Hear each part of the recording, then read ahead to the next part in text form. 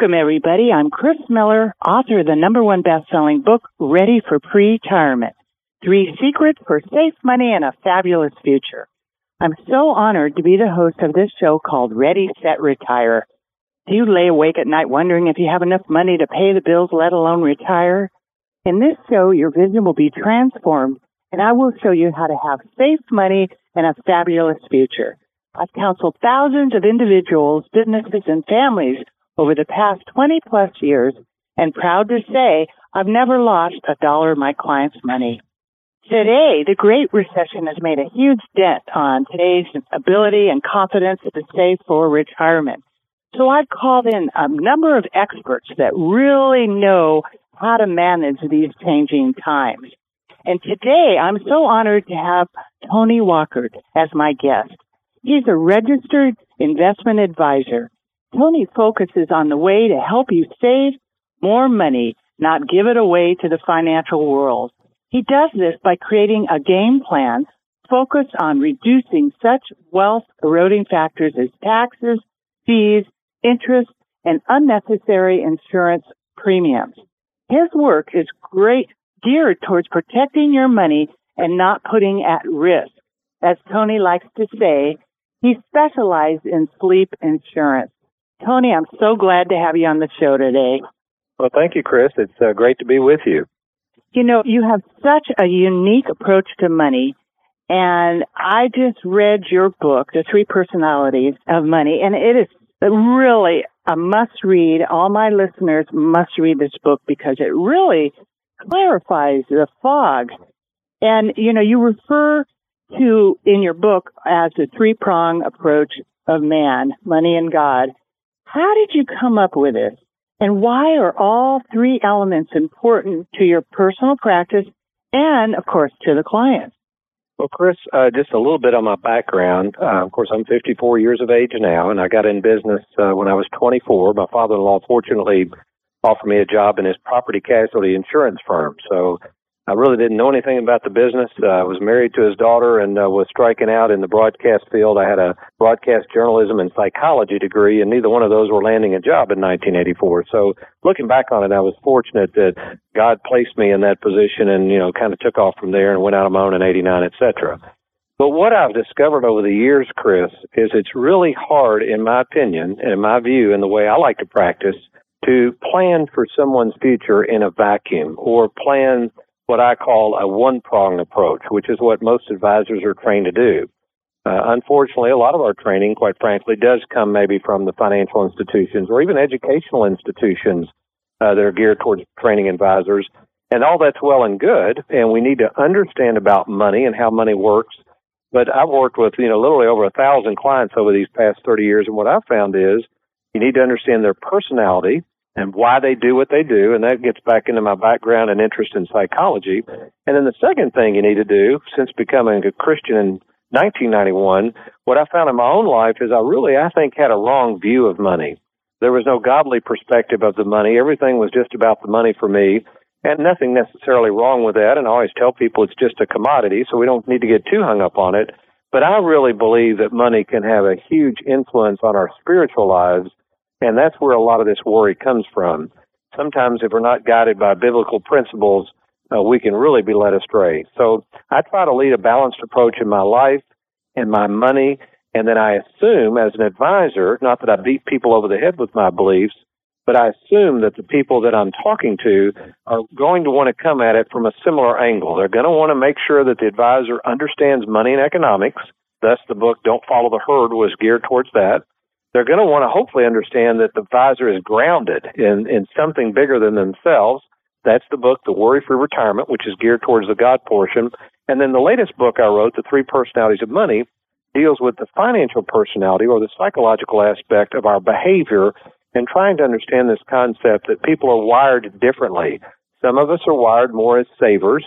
We like safety and guarantees. Some of us are more predominantly investors, so we're willing to take calculated risks, and we love researching and all that good stuff. And then finally, a very, very rare portion of our environment and our population, are what I call the speculators who, they'll roll the dice and try anything. To them, money's just something to be had and try to make a bunch of money. So I think it's really important as we get into this interview, Kris, to help people understand that I believe if you come at it from all three prongs, man, money, and God, it's a more holistic approach to planning, and you'll be the better person for it as well. Absolutely, Tony. I totally agree with everything you said, and I'm so happy to hear you say that because that's part of where my heart is at. I'm trying to bring God into the money, that it doesn't have to be separated. If you have the right principles, then it really does line up. And you've had, almost 30 years of experience. I mean, you're, A+ Better Business Rating, top 3 qualifier, $1 million roundtable. I mean, in the world, you've had an amazing amount of experience and are bringing a great point of view for people so they can understand this. The newest wave in the financial world is bringing this concept, and I'm seeing it a lot, of psychology and the study of behavioral finance. So what are your thoughts on this approach? And it compared, to this concept of mind over money, right? You created known as the 3 personalities of money. Well, I'm happy to hear that, the financial world is starting to recognize this. I think the problem is, Kris, what I worry about is, and don't get me wrong, again, I went to the academic world of psychologists, but I use them mainly to help me test this concept of the saver personality, investor personality, and speculator personality. So what I did with the doctorate of psychologist here at Western Kentucky University in Bowling Green, Kentucky, where I'm located, I went out and surveyed over 100 respondents, and they devised the questions and devised how to test those questions out to the personality. So that was a non-biased way I did that. However, I would not expect, nor I don't think they would expect, to literally try to give me advice on behaviorism as it regards to money. That's my bailiwick because I've done this so long and I've had an interest in understanding people. So I'm afraid that what's happening is the financial world has simply recognized this as an important aspect, but they don't understand it. So what they're doing is they're going in and getting the academic world of psychologists and behavioral finance people, as they call themselves, and they're trying to merge the two. The problem with that is you've got 2 different schools of thought trying to merge into one, and sometimes I think you get some real goofiness out of this. I saw an article recently, Kris, where a financial behavioralist, or whatever they're calling themselves now, is trying to train agents to get in and ask really, really deep questions about their childhood and all this. And I'm thinking, boy, this is scary stuff. I mean, you telling me that most agents don't even understand annuities, much less trying to play Sigmund Freud out here. So that's not what we're trying to do. Right. What I'm trying to do is help generalize a person's financial DNA, because I know for a fact, working with people, that all of us tend to have a predominant financial personality, and that's why I've broken it up into these 3 components. Now, there's all kinds of different tests out there and everything else, but I believe I've hit the nail on the head here because I've kept it very simple. And then as well, once you determine your predominant financial personality, you're more equipped to go out and find the appropriate products that are more suited to you. And so this protects the advisors who are using these tools, and it also protects the consumers and not wasting a lot of time looking at investments that, for instance, really are not suited for them. I just got back from Disney World, Kris. I like to use this analogy. We went into one of the theme parks, and at 54, with a slight touch of vertigo that I'm starting to have and a fear of roller coasters, I know for a fact what my stomach can tolerate, what my personality is. Right. So I don't ride on those rides. What I do know, since I've been to Disney World so much, I know the rides and the shows that I like to see that are more consistent with what I enjoy doing. So it doesn't make the roller coasters bad. There were a lot of people running on those roller coasters that could handle it, but I can't. Well, there's no difference with that in the financial world. Let's take a saver like my granddad, who never owned a stock in his life. Well, why in the world would a saver be convinced to put, let's say, half of their net worth in the stock market? Be like convincing me to get back on the rock and roller coaster knowing it's going to make me throw up. But the financial world has done such a good job, Kris, of convincing people to invest in products that really aren't suited for them. The typical person doesn't understand this. So then they lie awake at night or they worry, and they really don't know why. The reason they're worried is they're investing in products that are not suited to their financial personality. So what I did was I created a simple little test with the help of the academic folks here at Western Kentucky University. It's just a 5-minute test. Anybody can take it. All you do is you just log on to 3, the number 3, 3personalities.com, 3personalities.com. You take the test. All it requires is an email. Nobody's going to call and bug you, but you can quickly find out your predominant financial personality. And then from there, I would suggest if people would like to order the book on Amazon or whatever, or they can download an ebook of the 3 personalities, they can read more about this concept of mind over money. Right. That's great. And I totally recommend everybody to do that because it really will help people focus on exactly which ride to ride on. I just took it this morning, and, I'm a planner, and I've seen thousands of people. I think you've done a brilliant job in dialing this in because I've seen all these characteristics. I'm a full-blooded saver myself, so I've recognized all these traits over the years, but I haven't had the language and the mindset to put all that together. So, thank you for doing that. It's really, really breakthrough as far as I'm concerned. Well, thank you. Yeah. In your books, and you guys, great books, you talk about your granddad, and sometimes you refer to as a saver. And tell us about him, how he viewed money and how he's watching his life play out, and how did it have an effect on you growing up? Well, I do believe, as I play pop psychologist here with the audience, but I really do believe how one is raised, their upbringing, life events that affected their lives, in the past are really, really important to know about. So I certainly, when I'm interviewing a potential client, for instance, Kris, I do want to know about their family. And then many times I'll ask about, well, what does your dad do for a living and things like that. I think it's important to know those types of things. And through experience, you can kind of get a better feel for what their makeup is as well. So in my situation, my parents divorced at a young age. So my grandfather, who lived about 20 miles away from where I grew up in Lexington, Kentucky, I was just real close to him, and I enjoyed being around him. Would go down there all the time. He was an interesting character. He was born in 1914, graduated high school in 1932, smack dab in the middle of the Depression, 22% unemployment. This is a true story. When the phone company offered him a gig climbing telephone poles, he took it. And back then, Kris, we forget, but boy, when you latched on to a big employer, your whole focus was to keep your nose clean, work hard, and in exchange for all those years of hard work, that employer promised to pay you, we don't see these much anymore, but promised to pay you a pension. And that pension check, when Granddad retired in 1978, came every month like clockwork. In fact, he liked to call it mailbox money because and I can remember doing this. We would head off to the grocery store or something, and he'd say, hey, I got to run by the mailbox. He would pull out of the driveway, pull up to the mailbox. It was on the highway there, and he'd open it up, and, he'd have a little smirk when that check came, that and his Social Security check. And so I look back at my granddad, who passed away years ago, but he really was worry-free about money. He did not have any debt. And again, not to say he shouldn't have debt, but let's just describe how he lived. He had no debt. He had a small little house that he and his wife enjoyed. He bought older cars. He didn't waste money. He was not frivolous with stuff. He didn't eat out a lot. Of course, back then we didn't have cable and cell phones, so other than an antenna on the roof, that's all he had. Working with a phone company, he got free long distance, which my family enjoyed using as well. We probably shouldn't have. I'm still worried they're going to come back looking for us. But, long distance was $3 a minute back in the 70s. So that was a cool thing. Yeah. But, so now that and after he passed away, and I watched how at peace he was with just his lifestyle, unfortunately, I tend to be a little more chaotic, but I think, that's what life's all about. You enjoy each day as it comes. You don't worry about money. You don't overextend yourself. You don't get hung up in all these gadgets and gizmos. And, you're just smart about your money. And here's what's interesting, Kris. Even when he was retired, there was a long driveway that led up to his house. I was down there a whole lot, so I witnessed and watched my granddad. Never did anybody from the financial world ever come and call on Granddad. No financial shows back there, not a lot of financial books. So there was nothing to confuse or agitate or steer him off his course. He had everything taken care of, and he was perfectly content with that. Now, with that said, today as we move forward, since a lot of us don't have the luxury of Granddad's pension, and unfortunately have all this technology and gadgets and gizmos and expenses, it is a lot different time. But that doesn't mean you can't take on a similar mindset and try to think like Granddad thought.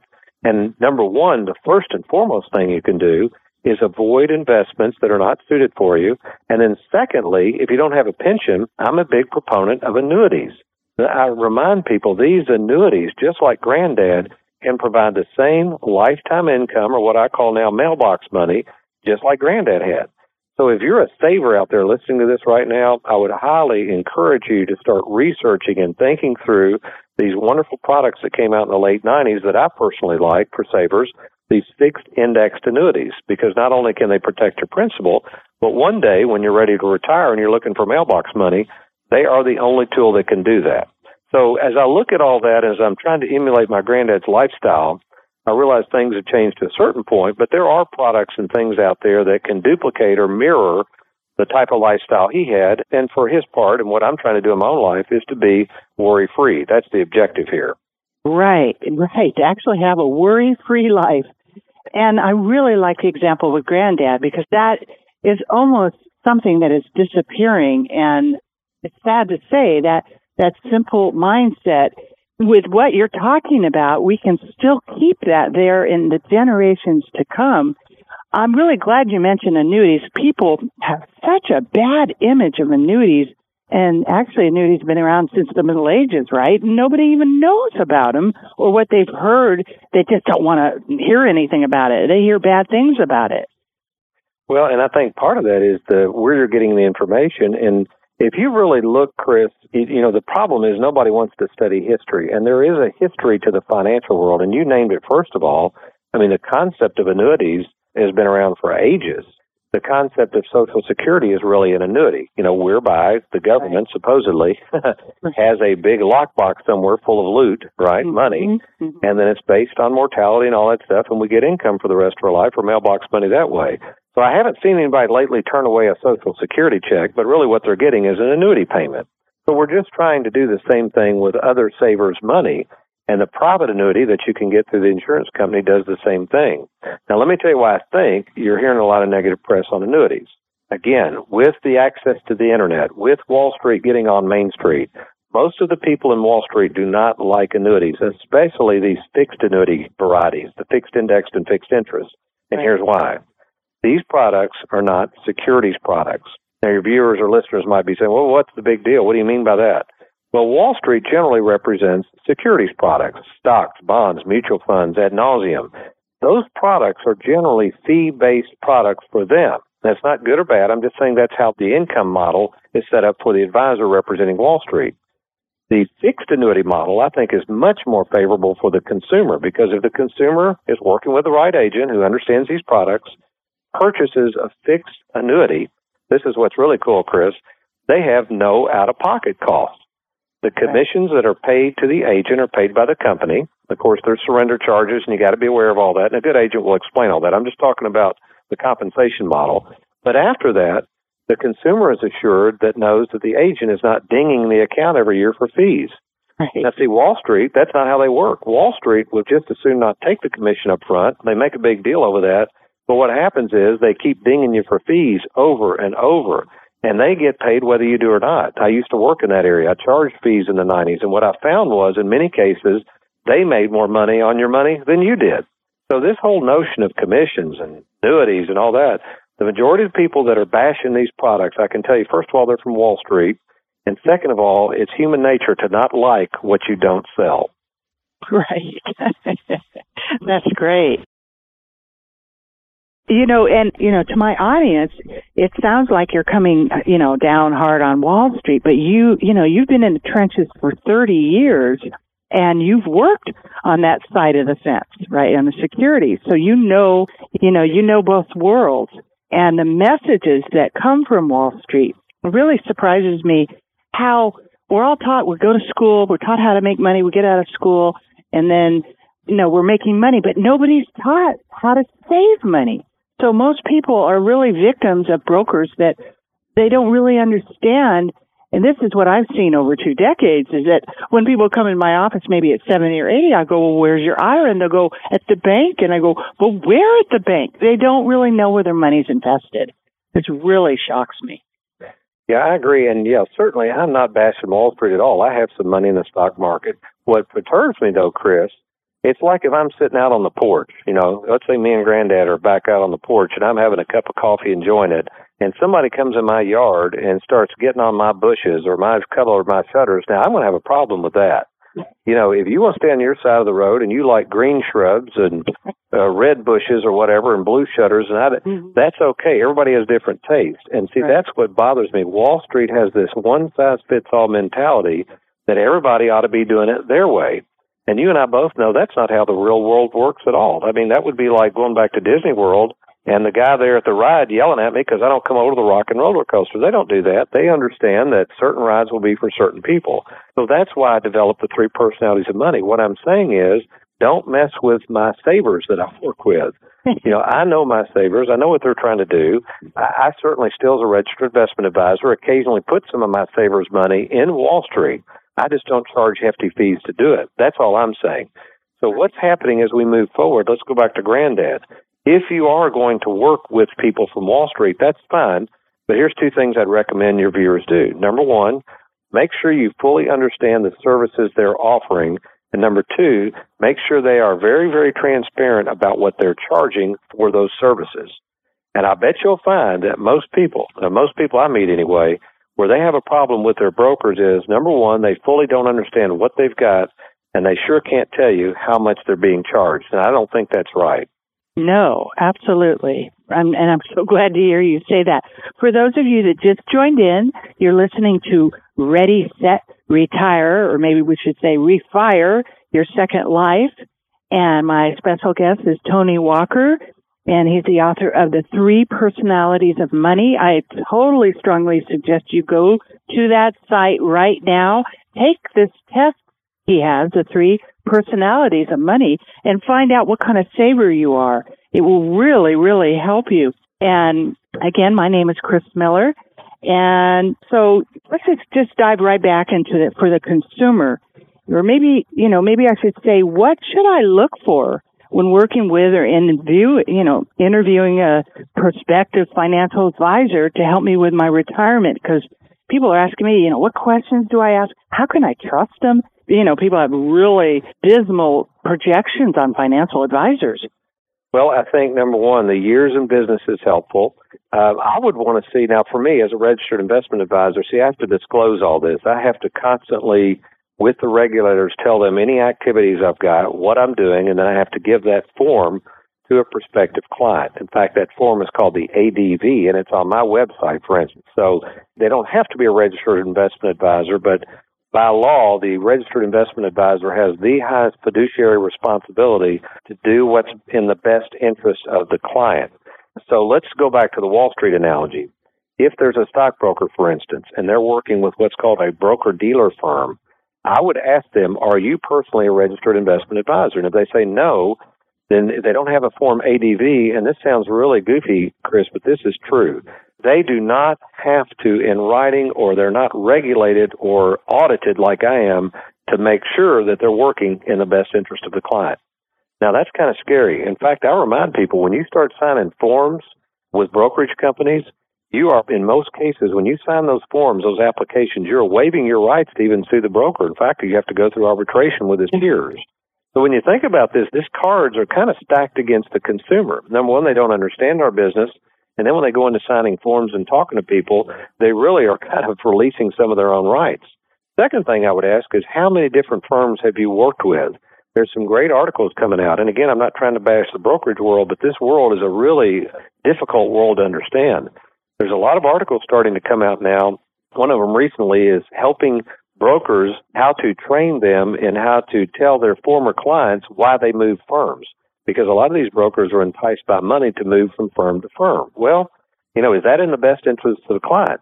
Maybe, maybe not. Is it in the best interest of the client if a broker gets paid $500,000 to move a firm, then contacts the client and tells them to move all their money? Well, the client has to move all their money and liquidate it and pay a new fee or commission just to go over here to the broker. That doesn't seem right to me. So you have to look at their activities, their past, how much disclosure they're giving. Now, let's get to annuities. We both like annuities, but we also know there's some real unethical characters out there selling annuities. Really? I have on my website what's called an annuity fee sheet. It's a disclosure sheet, so you can make sure that these annuity people sign off on the actual fees that are going to be charged. There's also an annuity questionnaire for advisors on my website where people can download that. They have the annuity advisor fill it out. It asks about their years of experience, how many annuities they've written. Here's a great question to ask people, Kris. I love this one.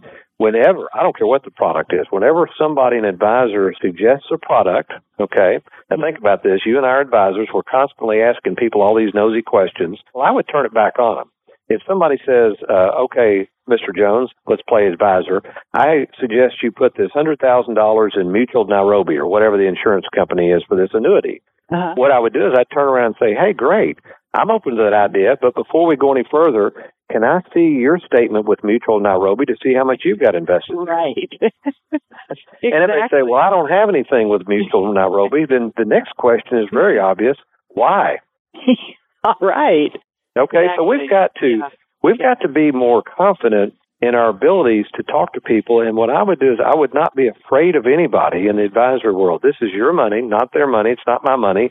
It's your money. And you have every right to ask a lot of questions and see the transparency. If they're acting very defensive with these kind of questions, I'd get my wallet and get the heck out of there. I would not tolerate anybody being offended by me asking questions like this, because this is serious stuff. Absolutely. Anything you can do to protect your money and get more comfortable with a potential advisor is going to require you to ask a lot of questions of them. Right. Good one. Absolutely. You know, one of the hot topics in the financial world is something that's referred to as income planning. So what do you know about the subject, and why is it such a rave right now? Well, when I talk about stuff like this, Kris, I'm the first to tell you. I have a TV show that I do live on air to close to 1 million households every week, so I get callers and all. You know, I'm the first to tell people if there's an area or topic that I don't understand. I'll just say, I don't know, I don't understand. I'll research it and see if I can help you. But when it gets into income planning and retirement planning, without sounding conceited, they're calling it income planning. I've been doing this stuff for years. I mean, to me, after 9/11, when I kind of backed away from money management and started working strictly in what I call the safe money area for people at or near retirement, I knew that I had to communicate the deployment of the money. People call it the distribution phase. Well, again, we've been doing this for over a decade. We've created our own spreadsheets, and so we've been way ahead of the industry. So when they talk about this new phase of income planning, I have to laugh because I've been doing this for years. Income planning, as I define it, as the advisor needs to lay out a very, very simple game plan or spreadsheet so that the client can understand, number one, what assets they do have, and then number two, which of those assets is best to deploy to maximize your income for the rest of your life. That's what an income plan is. So I'm all for that, and I'm glad the industry is jumping on that too. But again, we've been doing that for years, and to be a true retirement specialist, you have to know how to orchestrate the money and then how to deploy it for income purposes. Absolutely.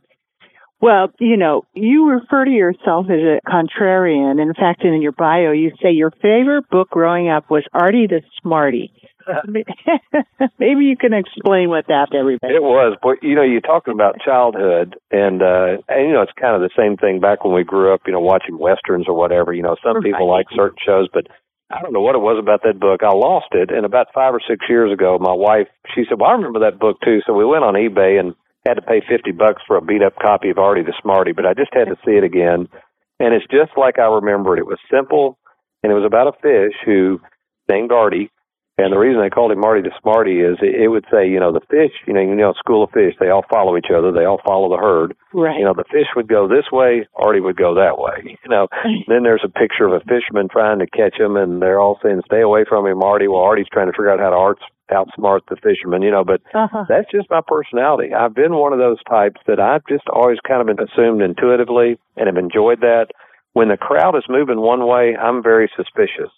And I think that's probably why when you look at my history, we have tended to be way out in front of the herd in implementing and coming up with new concepts, and it seems like they always come along about 5 years later, and I guess that's just part of my personality makeup. I'm not happy to be settled with the way things are. I think there's always a better way to do things for the consumer, and that's part of the fun of this business, in my opinion, is to just come up with new ideas to help communicate concepts to consumers so they can be worry-free. That is so great because, you know, it's the same heart that I have of trying to make these subjects that are so death and taxes and money and make it fun and bring God into it and bring life and, you know, make it worry-free, like you said. So I also want to encourage our listeners to also check out your book. I have that in my hand. I haven't read it yet. I just got it. Don't Follow the Herd. That looks like a really, really great free. And then your other book, Worry-Free Retirement. To me, these are must-reads for safe money strategies. Well, and let's talk about those. That's okay. The Worry-Free Retirement, that was the first book I wrote, and actually I started on that book right after 9/11, and it's in print, and still in print, called Perfecting Your Walk, which, when you think about it, that's a biblical connotation there, because, the great writer Charles Spurgeon once said that perfection is the standard, direction is the key. And what he meant by that, and this is a biblical concept, Jesus even said, I'm perfect, you be perfect, or I'm holy and you be holy. And people say, well, I can't reach that standard. Well, that's not the right attitude. We know we're not going to be completely perfect in this life, but it's exciting to pursue perfection. So when I wrote the first book, Perfecting Your Walk, the concept was, let's really think about where we are. Where did this notion of retirement even come from? Is it even a correct notion that we're supposed to retire one day and sit on a beach and, aimlessly watch the waves come in or whatever it is we thought about? Right. And let's not let other people tell us how we're supposed to think about retirement. So I created these little 2-minute walks, and there's a little bit of scripture that's tied into it. But what happened was, Kris, nobody could understand what that even was talking about. I remember I had a webinar once, and I had an older gentleman call and said, I thought that was a great webinar, and I've been walking for years. And I thought, oh, my gosh, this is so confusing. So I changed the name of Perfecting Your Walk to the Worry-Free Retirement. So if somebody goes on Amazon or something and finds Perfecting Your Walk and the Worry-Free Retirement, I'll forewarn you, it's really the same book. It's got the same galley. So don't be upset with me if you buy both books and think, what in the heck? Because it is the same book. But the Worry-Free Retirement, I think, kind of honed in more biblically as well in this concept that while God tends to create worry wards, it's funny, he doesn't really want us to worry. And so then it gets into this whole issue of faith, because if we're in the real world, if we're going to worry, that's a sign that maybe our faith might be lacking in those particular areas that we worry. So we can do one of two things. We can either plead to God, or we can also do, as Jesus said, the birds of the air, we can get out and on our own, within our own will and what God-given abilities we have, is to figure out a way to resolve some of our worries. So it's a combination. I think some of it is faith. There's things we're going to run into that we on our own cannot overcome. But on the other hand, I think God would say, no, wait a minute, Tony, you can also be prudent and wise and be a good steward and not be outfoxed. There's a real good parable in the scripture that I love where you remember the unwise steward who had squandered the money, and the master's all upset with him, but he goes out and he talks people into rewriting the bills, and he brings back the money to the master, and the master says, that's pretty cool. You were shrewd in this age, and knowing that this age is not godly anyway, and you were able to act shrewdly. So what I take that to mean is sometimes Christians, they're not shrewd enough. They are so naive, and they don't understand that in the real world, people are after your money. And let the buyer beware. So if you're not going to be a good steward of it and be shrewd and learn and understand the rules of the game, and then you lose money, let's say, well, shame on you. That's nobody's fault but yours. Right. So that book is a great exercise to go through for people at or near retirement. Now, the second book, that was the funnest book I've ever done, called Don't Follow the Herd. I was getting into these annuities so much, and people were having trouble understanding them, and then I wanted to bring in this aspect of what I call Wally World. That's the financial world and how comical it can be. So I created this character called Wally World, who starts out, and his teacher says he would be a great school teacher, but for some reason he decides he wants to chase after money, and he enters the financial world, only to determine in his life one day, after meeting a farmer by the name of Farmer Brown, who reminds him that, cows are cows and people are people, and don't confuse the two. And Wally never understands that, but at the end of his life, he realizes that. In other words, he realizes it's all been about making money, treating people as cattle and herding them around, rather than understanding the nature of people and how you have to care for them and take care of them and do the right thing. Right. So that's a great lesson there, and I think even for people in the financial world, that was a subtle jab at me and you and everybody else, where we can get caught up in making boatloads of money, because you can in this field, let's face it. And then the second part of that book really gets into some very simple strategies on how to grow your money and enjoy your money, particularly for those who are savers. So that's a great, great book. It's probably received more accolades than any book I've written, and I think because it's practical, yet it has some real neat things that you can take away. And even for advisors, I think it's helped advisors think through their lives a little bit and what they're actually communicating to consumers. Great. So people can get a hold of these books on your website or on Amazon? Yeah, there's two ways to get them. My personal website with all the stuff I've been mentioning can be found at TonyWalkerFinancial.com. That's TonyWalkerFinancial.com. Or they can just go straight to Amazon. And I even noticed on Amazon the other day they've even got all three of them packaged. I guess they're starting to sell a little more or something. It just says you can buy all three, but I hadn't noticed that before. But, yeah, either Don't Follow the Herd, The Worry-Free Retirement, and the latest one, The Three Personalities of Money. Those are the three books that are on Amazon, and I think all three of those are in ebook form as well that you can download. Yeah, great. Well, these are definite must-reads. I'm so happy to, have you, bringing God into the money and practicality and showing people in really clear language what and how it all works. I'm really, really impressed with the books here. Tony, you're located in Kentucky and the Midwest. I'm over here in California, and we tend to think, people think differently out here than over there. And in your neck of the woods, as they might say, do you believe that people located in different parts of the country are different when it comes to their views on money? That's a really good question. Now, I'm not from California. I've been out there a lot, but I don't know. What I think, Kris? I think sometimes, now this is, I watch less and less of the news for this reason, but I think it's kind of like what we talked about earlier about people trying to formulate your own opinions. I think the things we see on the news sometimes, and we're seeing snippets of this and that, and again, I'm on TV a lot, and I've majored in broadcast journalism, so I've had an interest in always watching this with a keen eye. I think, number one, news has changed. Even the way I was trained at Western Kentucky University by some of the old news reporters, your job was to try to find the facts and report the facts. Your job, in fact, if you remember, Kris, when we were young, you'd watch TV. If somebody got on there and spouted off their views, they would literally say editorial at the bottom of the screen. Remember that? Yeah. Yeah. Right. Well, that's not that way. everybody's editorializing everything, and everybody tends to want us to believe what they believe. So when I get out, whether it's at conferences or I visited California, wherever it is, I think people are pretty much the same. They haven't really changed. I think, number one, they do want to enjoy their life.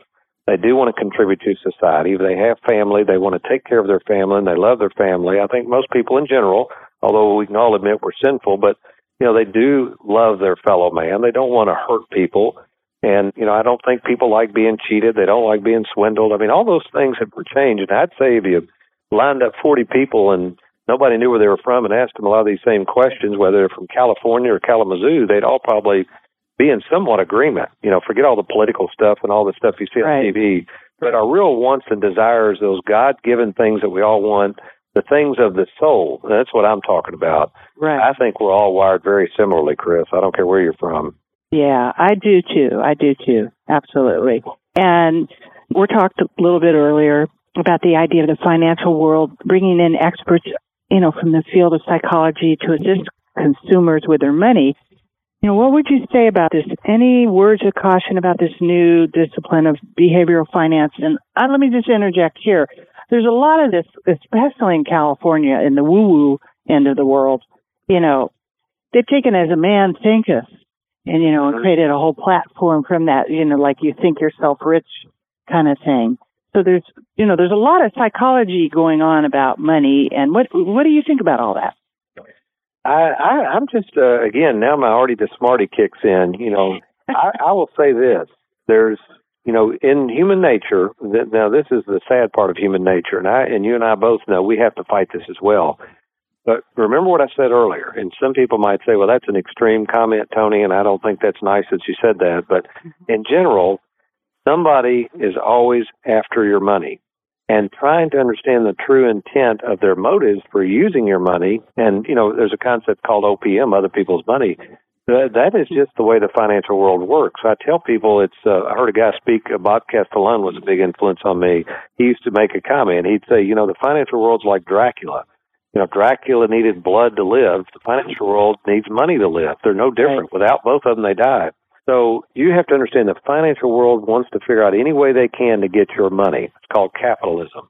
It's up to you to figure out if this is just a lot of smoke and mirrors and hocus pocus and untested, variables and things they're bringing to the table, or is it things that seem practical and really make sense? So when you start introducing psychology and the spiritual things, I think if you're not careful, Kris, actually that's dangerous territory because those things can appeal to people, and a lot of times they're not verifiable. They're really not truthful. So you got to be, I think, especially careful with what's going on with all this psychology stuff.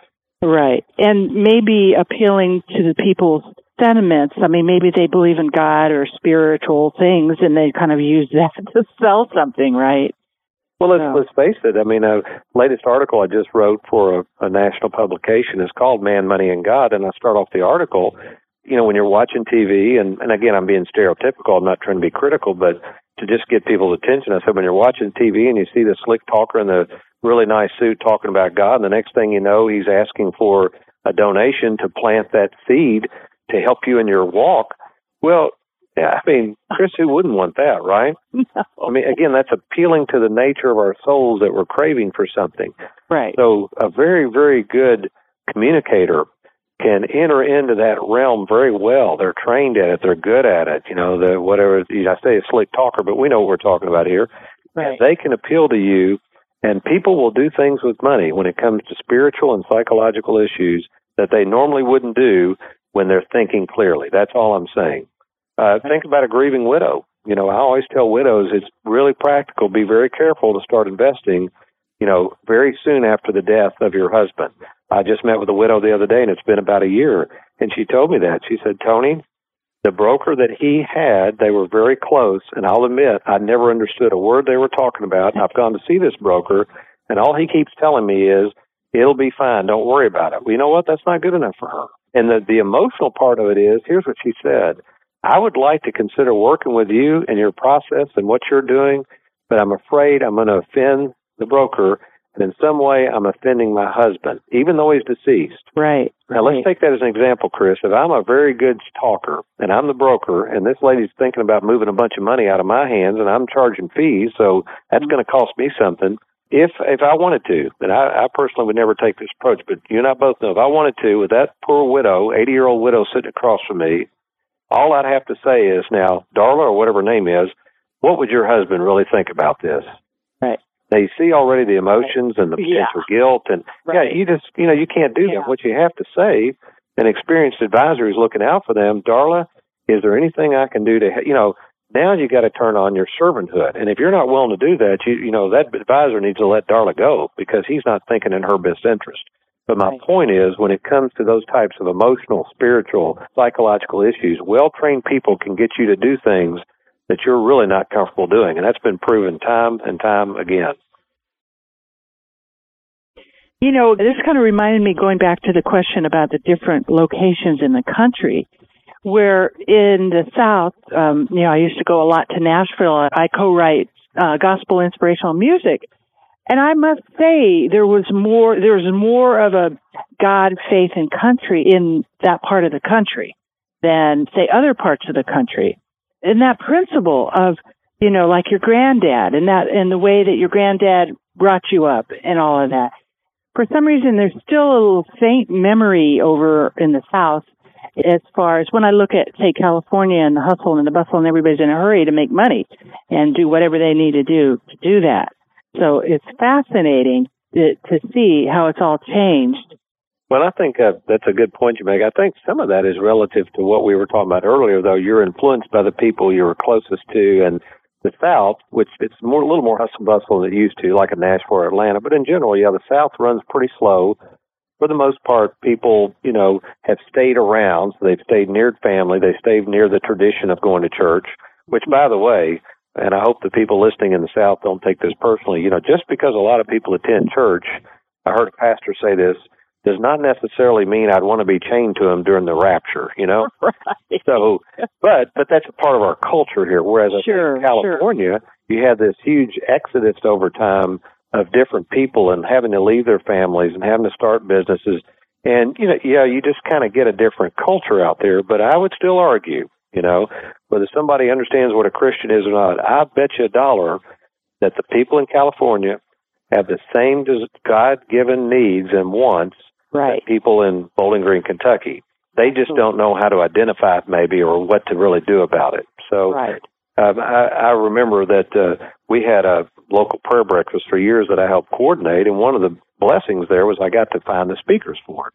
In fact, the Speaker's Bureau was located, a gentleman in California there, Kermit Sutherland, and his ministry was to find speakers for prayer breakfasts. So he would help me every year.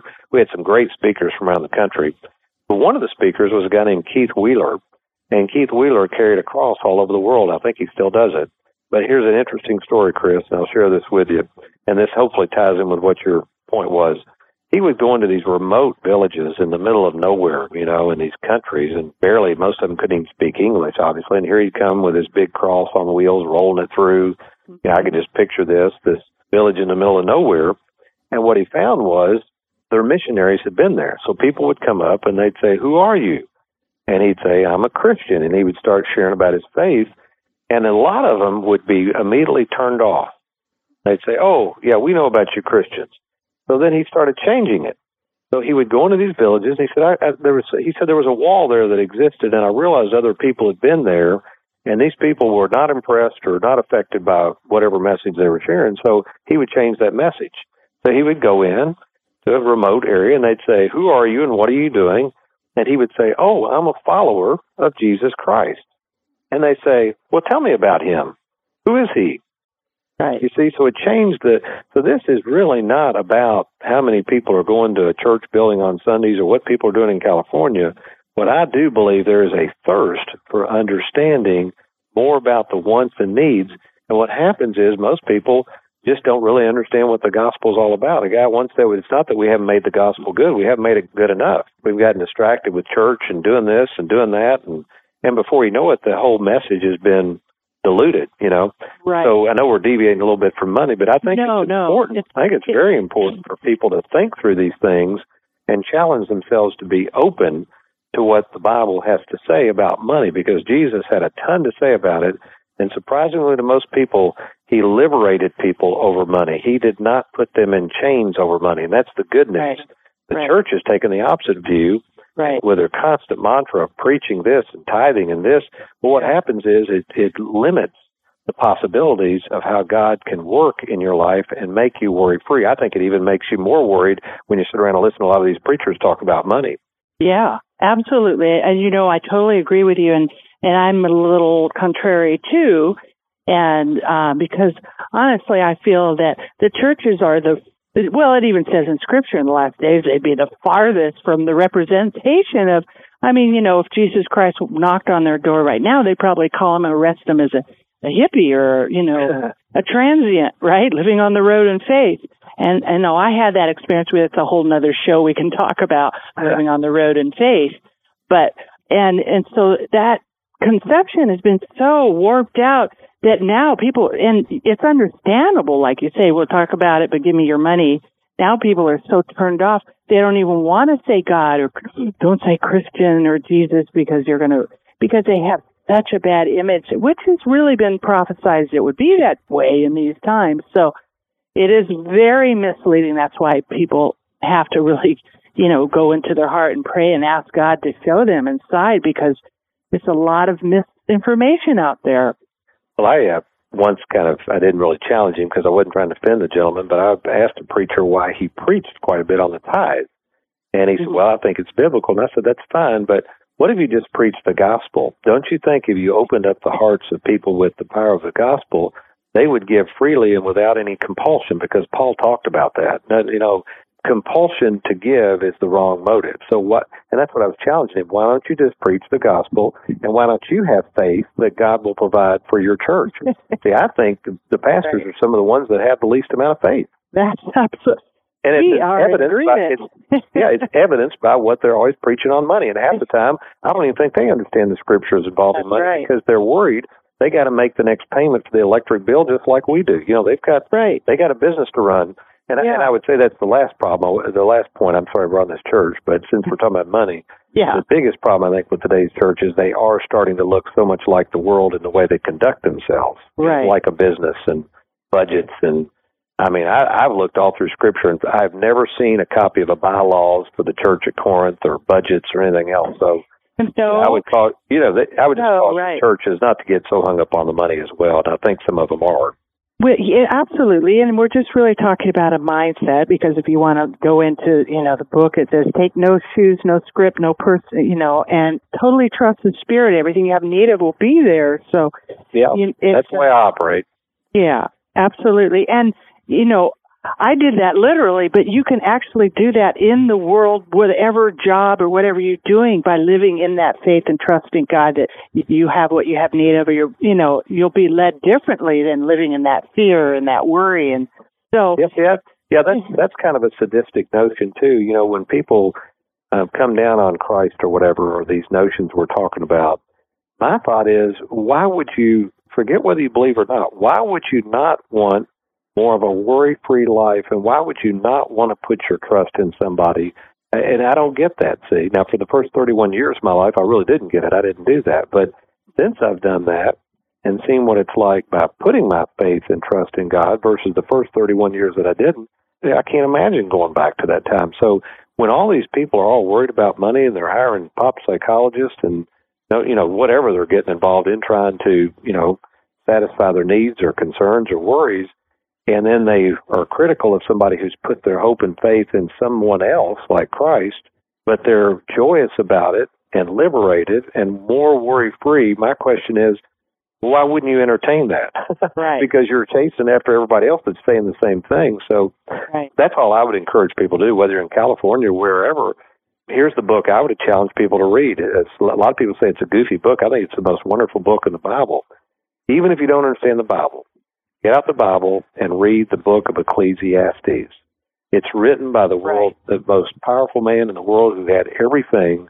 And for those in California, especially that like to question the status quo, I think it would be very enlightening and challenging. And then after you read that book, then you can go to other books of the Bible and begin to read them. But read them. Don't try to study them. That's the other mistake I think, Kris, people make. Read them as if you believe God is talking to you.